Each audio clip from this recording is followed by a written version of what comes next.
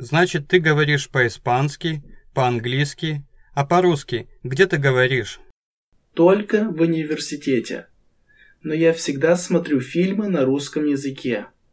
Какой ты молодец. И слушаю на компьютере русское радио. Новости, музыку. Правда? А какую музыку ты слушаешь?